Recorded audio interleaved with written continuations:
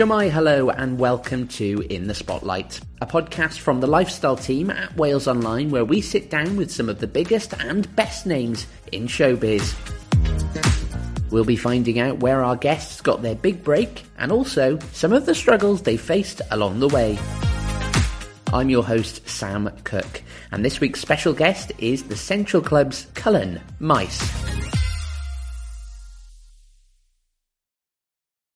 Hello, Cullan Mais. Hello, what's going on, Sam? Not too bad. I've really been a big fan of the Central Club podcast since it came out. So it's really nice to finally get the chance to chat to you. I feel like you're doing wonders for Wales. To hear that from you, from someone who's obviously been in media for, most of your career, I suppose. That's massive. Like, that really is good to hear, and I hope that is the case. I hope we are doing big things for Wales. Mm-hmm. Was it always the intention to target Wales when you were creating it? You very much putting Wales on the map. Yeah. A lot of people say that. And of course, like Wales, I'm very, very patriotic of where I'm from. And, that passion's always been there. I'm a Cardiff boy. I've always wanted to put Wales on the map somehow, some way. I used to be, before my life of addiction, I was an MC, and I always wanted to represent Cardiff in the fullest of ways. And I'm a sports fan as well, wanted Cardiff to do well, and Wales in rugby. So I've always wanted to represent that and shout that out and show the talent we've got here. So when I started this podcast, a big part was that, but I knew I had to be kind of I was quite wary about not being, Wales as the cap. So I tried to, when I first started, I would have a mix of some local people to, put people's name on a pedestal, but also try and get people from out of Wales. What I want to do is kind of create a buzz in Wales with people who come here with big names, like we haven't had him yet. But, Tom Hardy filming in Cardiff for a couple of months was a buzz in Cardiff at the time, and I want to be able to do that and at the same time put us on the map, Could you have ever imagined that the Central Club would do as well as it has done? I don't want to sound big-headed, I don't, because I it does surprise me. I have to be fair. Some of the coverage we've got has been unbelievable, and I'm truly grateful for that. But there was something inside me just knew, I knew that if I got what I want to do, I had it in my head exactly how I wanted it to look, and what I wanted to do, and I knew if I got that right, it would definitely kind of grow the way it has, and I've just followed that formula, and it's worked. So, of course, I can kind of pat myself on the back a bit, and say, yeah, wow, this is amazing, and I'm quite surprised. But at the same time, I want to go further, and I think it's got that potential. We just got to keep on, because you know what it's like, Sam. Everyone wants to make a podcast. I was thinking about doing a podcast, and it's a lot of work in it, Sam, as you know. It's not as easy as what people think, and as long as you keep you keep that drive and determination, and also you're doing it for the right reasons. You're doing it because you actually enjoy it. You actually enjoy speaking to people, which I'm sure you do as well, and hearing people's stories. Then you'll never look at the numbers. I think I did that early on. It was always I remember being a month into the podcast, and I was trying to compare my numbers with people like True Geordie and James English, these kind of other podcasters in the UK that are doing amazing and have been doing it for years. So, I got kind of disheartened by that, but I just remembered why I am doing this, and it's got nothing to do with numbers. Of course, it's nice to measure up with these kind of podcasts to see where you are. But yeah, I really think, that it's got potential to go further. And yeah, I think I did in the back of my mind think that, yeah, it has got them legs. Mm. Have you always been a fan of podcasts themselves? Yeah, I mean, I speak personally. I haven't been a fan of podcasts. I haven't listened to that many. But I just think it's a fantastic medium that more and more people are tuning into and using. But what about yourself? Like I said, podcasts to me were kind of discovered whilst I was, in the clouds with my heroin addiction. So mainstream TV, mainstream media was not really something I was into at the time. I was more of a person who would like 2 o'clock in the morning, click on YouTube, high as a kite, and go watching random videos. So I discovered podcasts that way. But my pretense of podcasts when I first heard of them, I thought podcast wasn't even filmed. I just thought they were an audio version that you would stick on Spotify or something like that, you know? So I got into podcasts via my first ever podcast that I ever discovered, as random as it sounds, was Stone Cold Steve Austin's Skull and Bones podcast. I was a wrestling fan as a kid, and I don't know, it must have showed up on my algorithm, and I started watching it. And I was really, it was fascinating to me. Like, even the word podcast, it really sounded like new and fresh. From then, I started looking if any other people were doing it. Of course, Joe Rogan was doing stuff pretty early on, but I started getting into like conspiracy podcasts and like just playing them, in the middle of the night, really, and just letting them play through until I kind of fell asleep. So I always knew about podcasts, really liked them. And I thought, wow, I would love to have something similar to this in my region. I think at the time it was before lockdown happened, and it was before I discovered any of these other UK podcasts. But it seems like lockdown was really when people thought, oh, I got a bit of time on my hands here. I'm going to do something like this. And I think the really interesting thing about your podcast is that the quality has been there since the beginning. Like you see with Yeah. a lot of podcasts that you certainly see where they started out and what they've learned along the way. But your podcast started immediately with that high standard and good quality. Yeah. So, I've always been someone who used to like laugh at the football player, with all the gear, no idea type of thing. He can't kick a football, but he's got the best boots on. I used to laugh at those people. And I consciously thought, am I that when I first started this podcast?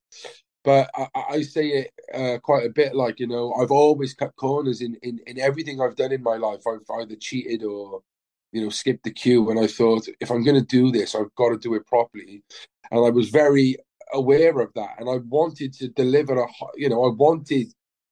I wanted to watch a podcast the way I would enjoy watching it. And sometimes you see some podcasts, they're grainy or, there's just like that it's just not there, like, and I thought, if we can start in a strong point, like, we can do this. And I've always thought as well, with when it comes to the money side, like, at the time I was renting the equipment and I was paying camera people to do it.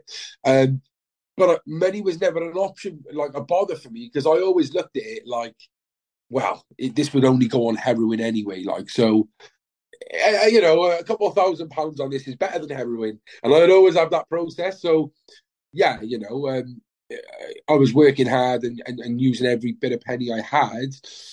But like the studio as well, we were based in Cathedral Road. It was in my dad's office. And in this office space, I used to hide from the police when I was on the run. I was being recalled to prison, and I used to basically sleep in this room, and I used to sit in it like, and thinking like, if I wanted to change my ways, I could have like an office here and do stuff with. So it was really like, it was so strange how it all came about, but it had such a special feeling. But with that studio, obviously, it was very office spacey. There was only limited stuff we could do with it, and I really think we done it well. Like, we had the table, the signs, the quality microphones. I really think we made it into something that people would think, wow, they're not messing about here. So yeah, I believe that if you're dead set on something, then you should make sure that you're going the full 9 yards. Yeah. And the thing that strikes me about you, Cullen, is that you are remarkably open and honest about that dark time in your life. You don't hide away from it anymore. You tackle it head on, and you Yeah. try and almost encourage other people to do that. Like, is that important to you? I suppose within Cardiff and some areas around South Wales, I was pretty well known anyway as a drug addict. So it didn't make a difference. And I did think, do I want to do this on a podcast? Because potentially, like, everyone's going to know what I am now. Everyone's going to know about that past. But that's what it was. It was thinking, hang on a minute, everyone knows me as this anyway. So I might as well be open and honest about it and try and tackle that head on. It is massive to me. Like, you know, I am an open book, and there is not many things that, like, people, like, obviously, we've all got secrets. But there's not, you know, there's not many things that I haven't been open about. And yeah, it's part of my recovery, it's part of the way I look at things. You know, I hold accountability to everything I've done. And I knew, like, you know, you see in the media and reality TV stars who kind of, you know, they come on shows and then their ex toxic partner will write an article about them. I didn't want that backlash off anyone, you know, so I thought I might as well, you know, throw dirt on myself before anyone else does. And if anything ever comes up, because I have done some bad things in my life, and if anything ever did come up or anyone wanted to say something, I've already, you know, kind of established or addressed that anyway. So it's massive for me, and I feel like me doing this has inspired a lot of other people to do it as well. I get people come up to me all the time and say that, like, how I love how honest you are. I feel like now I'm more comfortable to open up about things. So, you know, it's definitely helped people in the process as well. Well, I mean, podcasts themselves are about talking. Have you yourself found almost solace and therapy in being able to open up about those things with other people? Yeah, this, you know, I try my best to focus on the guest. I try not to talk about me. You know, there's been a couple of podcasts where, you know, if something's relatable, I will then bounce my kind of experience with that, or, you know, that's what we do in conversations and interviews anyway. But I try not to focus on me as much, and it's all about the guest. But even that is just amazing. Like, you know, it is really the power of talking. It's so hard to kind of explain. I'm sure you know that you probably come out of some, you know, conversations feeling like you're on cloud nine, and that's how my podcast started. So what happened was, someone randomly messaged me. I was like 4 months into my recovery, and someone messaged me who had this charity asking me to do a video of like some of my low points in my life, and I just went all out on it. I didn't like consciously do it. I was just being myself, and within like Cardiff, or like a lot of people saw this video. It had thousands of views. I think it got like 300, 400 shares, and people were like, "Oh my god!" Like, this is, and I felt really good doing that. Like, it felt like, you know, the therapy, like you said, therapy. It felt like I was in a session of therapy when I come off it. And then the messages I was getting of people saying I needed to hear this, like, thank you. That's what got me on the road to thinking of doing a podcast. I thought, wow, you know, at the time I didn't really know what I was doing with my life, and I thought, if I can talk about my experiences and it helps me and helps someone else, I've got to do this. And from that moment, I knew podcasting was my calling. And yeah, it has. Some of the conversations, some of the people I've met, you know, it's been really, really helpful for my recovery as well. Would you say that doing the Central Club podcasts has opened up doors for you in terms of your career?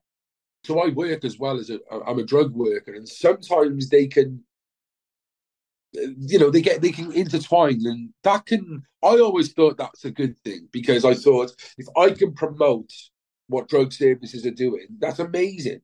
But I didn't never saw there could be negatives to that as well, because of course services are very PC, and if you've got someone like Tommy Robinson or Calvin Robinson, the Reverend Calvin Robinson, I actually had a bit of backlash because of having him on, and someone complained to my work because of some of his views, which you know, I totally get. So, you know, you've got to be careful with that.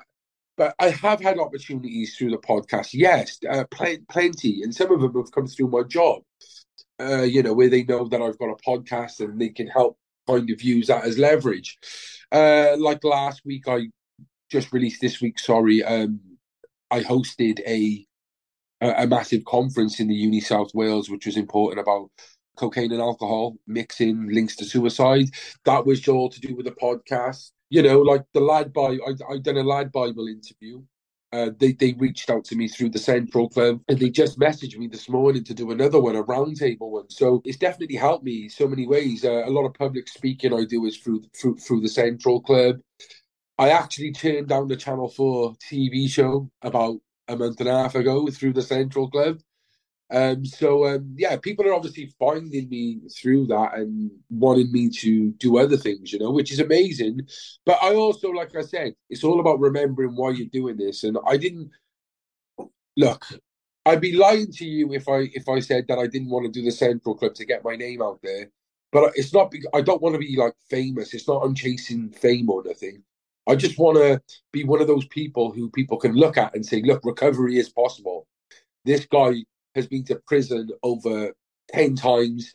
He has been at the depths of addiction. He's overdosed. He's relapsed. He's committed all these ridiculous crimes, but he's actually now, you know, he's running a successful podcast. He's working. He's settled down. That's what I'm trying to do, like, you know, and I definitely think, yeah, the Central Club has helped with those opportunities. What's really interesting is the comparison that you've said there between getting your name out there because of this podcast and your name already being out there because people knew you had a drug problem. Do you ever Yeah. look back and think what you would say to yourself during that dark time, knowing what you know now?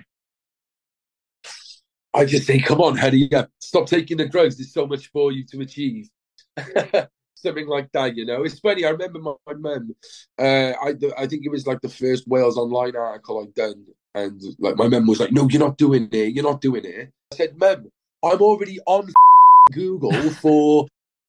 You know, wanted this man in connection of this, and it's like I want to show people the good now, you know, and yeah, it is mad. It is crazy to think like where I was, and you know, I'm always that close. I'm always like some. This is the thing. Some people think like, you know, oh my gosh, I'm only that far away from going back to that. It's very a fine line, you know, and that's something I got to remind myself about as well. So yeah, you know, it is. I'm trying to get the Central Club. Like this is what I'm saying. Like I never called my podcast the Cullan Mais Show because it ain't about me.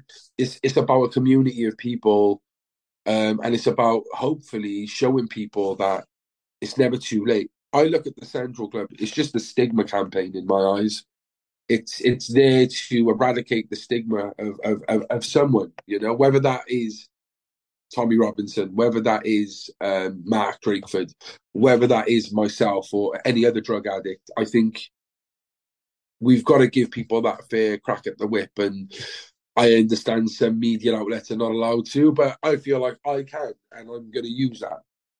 And you've spoken at length about it in the past, but sort of briefly talk us through the moment that you knew you had a problem with drugs. So it was very early on. I knew I had a problem with drugs when I started using them on my own, basically. But how it all came to fruition, I used drugs to mask the way I was feeling and the things I was doing, i.e., my mental health. And I hate using mental health as a scapegoat, but it was a big part of it. You know, it was. There was something in my head that I couldn't come at peace with unless I used a substance. Mm. And once I abused weed, cannabis to the point where it made me worse, I had to find another drug. And I discovered other drugs, obviously, and you know, that's where heroin came into play. I'll never forget the day, you know, for a year I kind of dabbled with the drug where I don't, you know, use it, you know, once a week. Then it became 2 days a week. Then it became 3 days. And I remember when I got that addiction, I was turning 19, and I woke up in the morning with this real hot sweat, when you're cold, you're meant to be warm. When you're warm, you're meant to be Mm-hmm. cold. All that type of stuff.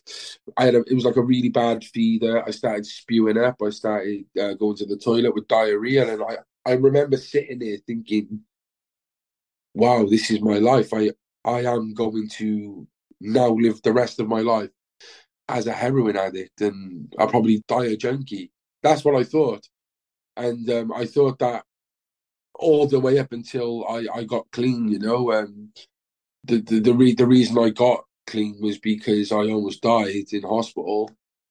So all my life I've thought that I would never get anywhere else, and I think there's a lot of people like me out there who are feeling the same way. And sometimes you just need to be shaped. Sometimes some people can't make that decision consciously themselves. Some people can't voluntarily go into a drug service and say, I need to change my ways. That don't work sometimes. Sometimes it has to get snatched away from you, whether that's through yourself almost passing away. That's what happened to me. And there's a lot of people out there who are stuck in addiction right now who just need something to snap them out. And yeah, I put my addiction into three things. It wasn't just mental health. It was also the people I hung around with. And yeah, just bad timing, really. Um, so yeah, people use mental health too much in this day and age, I think. And sometimes you just need to look. No one else is going to do it for you. No one else is going to change. You have to do it yourself. My mother and father tried everything for me. They took me abroad. Uh, they took me to have private treatments. They were always there for me. When I was in prison, they would always send me money in. They would come and visit me. So they were always there. So everything they tried to support me still didn't work. You've got to do it yourself, 100%. And sometimes you've got to stop whining about certain things and just crack on with it. Like I said, if I knew where I was now, if I could speak to that person Yeah. 5 years, 6 years ago, yeah, I don't think I would have been like if I was a 2017 version of myself and he walked in the room and I tried to tell him what I'm doing right now, I wouldn't believe him. I just wouldn't. I probably wouldn't change because I wouldn't believe that I have achieved this. That's how fantastic it is for me. So yeah, people just need to have a bit more hope in life, and it's quite cliche as well, but it's never too late to change. What have your friends and family said now your career has gone in this route and you're using the drugs past for a different means? You're using it to inspire rather than to self-medicate.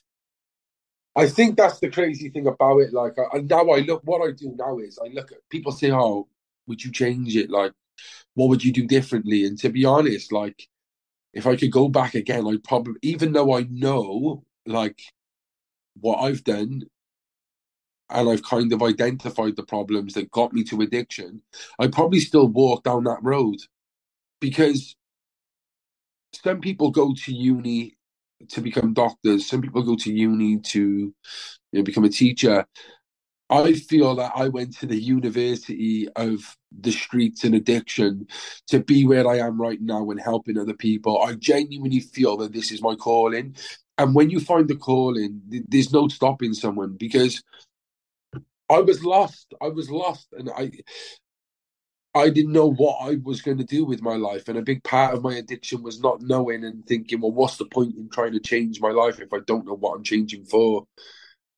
I feel like this is a calling for me, and yeah, I feel like as bizarre as it sounds. Like I know there's people out there who would be like, "Look at him, what? So he can rob people and take drugs for 10 years of his life, and then he can just do what he's doing now, and he can work." And I get that, I totally get that, and I'm not saying that's acceptable. When I do a lot of talks with youngsters, I have to switch it up from what I do with the adults because I don't want to condone that you can mess around for 10 years and then come and turn your life around. I don't want to do that. I'm just trying to paint the picture that it is possible. That's all. Mm-hmm. Yeah, so my mum and dad, beyond proud. I'm not stressing them out as much.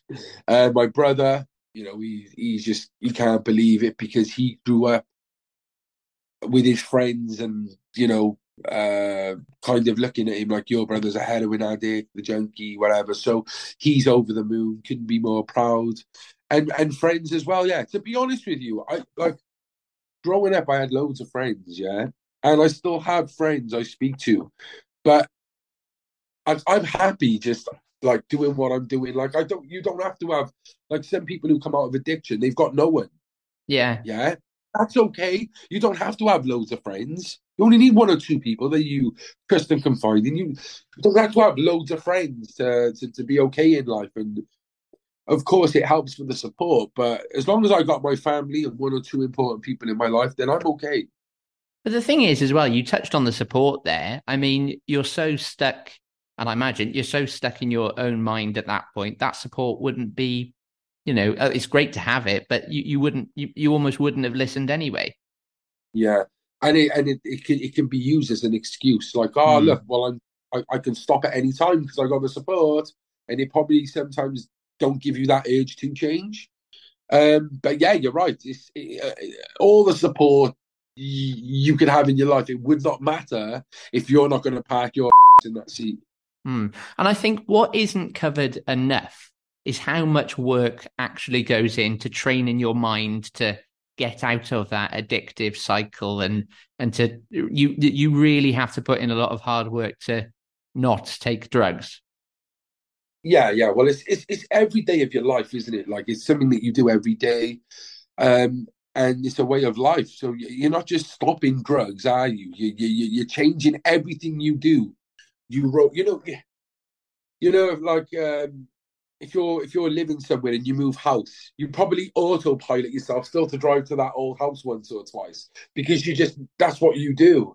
So it's changing everything, and it's not just changing the way you do things, but it's also changing the people you hang around with, the people you bother with, these type of things. It's so hard. I'm not going to lie to you, Sam, but I'm actually doing the reverse now.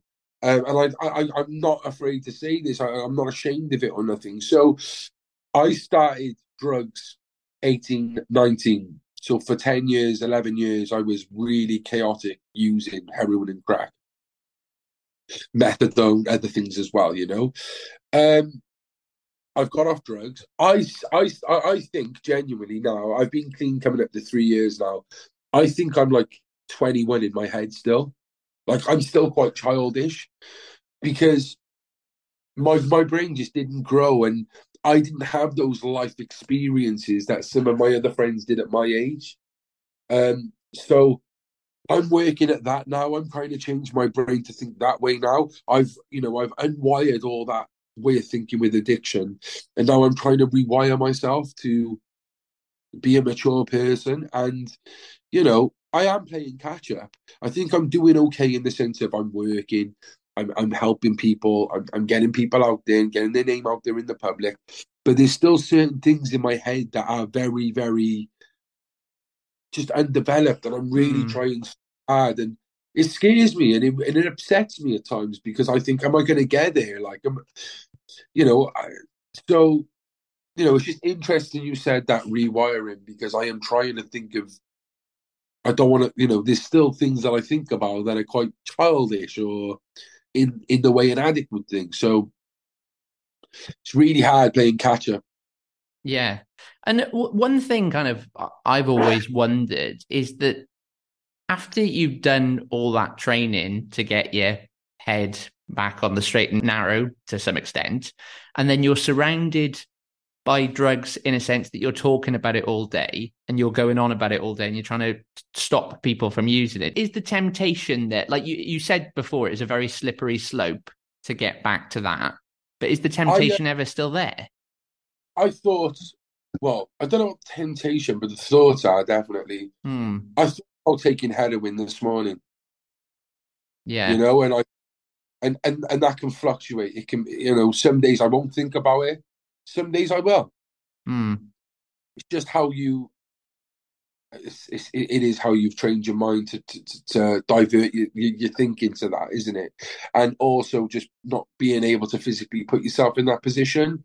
But I think the biggest thing that works for me is weighing up what I've achieved. sometimes, if you might get clean. I've done like the most I've done before is like 2-3 weeks. But you do that week and you think, wow, I'm a week clean. Then it's 2 weeks. Then it's 3 weeks. Then it's 3 weeks in that course you went on. Then it's 5 weeks and a new friend you've met. And then you find a girlfriend. And then you're in line for this job.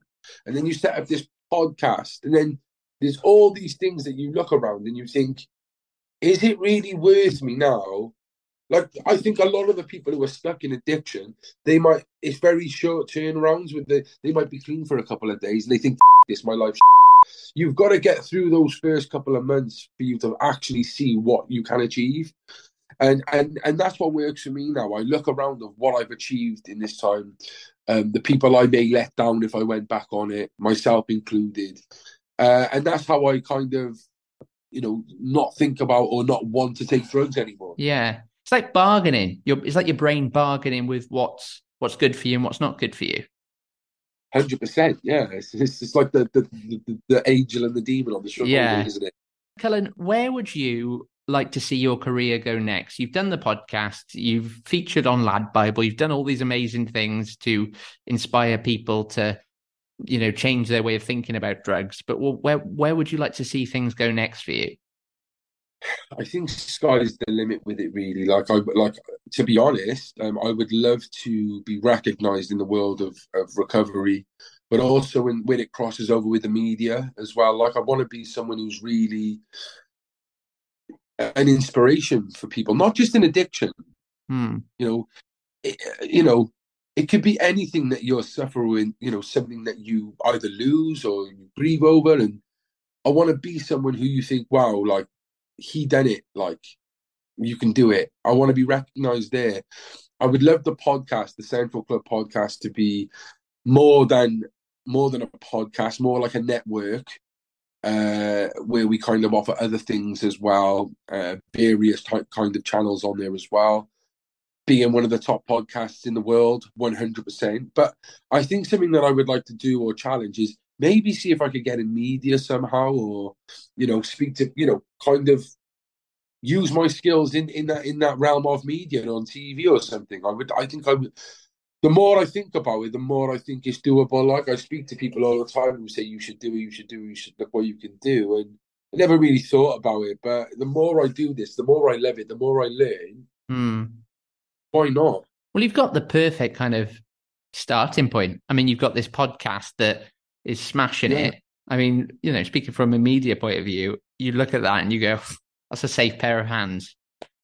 Yeah. You know what I mean? Yeah, well, that's good to hear. And also the other thing I think we haven't touched on, the fact that the podcast itself doesn't just talk about addiction and other stuff. Like, I listened to the one you did about the UFO and I was like, my God, like, it's mental. Have you got a favorite episode? Now you're now we got to go through the quickfire ones. Obviously, we now literally don't have time left. You know it too well. I think there's been a few out there that I've really, really enjoyed. Like, some that a lot of people sleep on, like the Archbishop of Canterbury I done the other day was really, really good. I think it's so hard to say. Honest to God, it's really hard. There's been so many. I think it probably James Lee. People don't really know about this, but it's James Lee. He's from Penarth. He was arrested in Saudi. He worked there as a surgery, a prosthetic surgeon, arms and legs, and for amputees in the war. And he got arrested for car bombings that he didn't do, and he was tortured there for 3 years in Riyadh, all just to get kind of blindfolded and took back to Cardiff without even being given his innocence.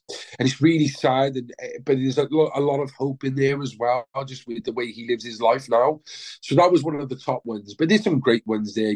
Craig Bellamy, to me, was unbelievable.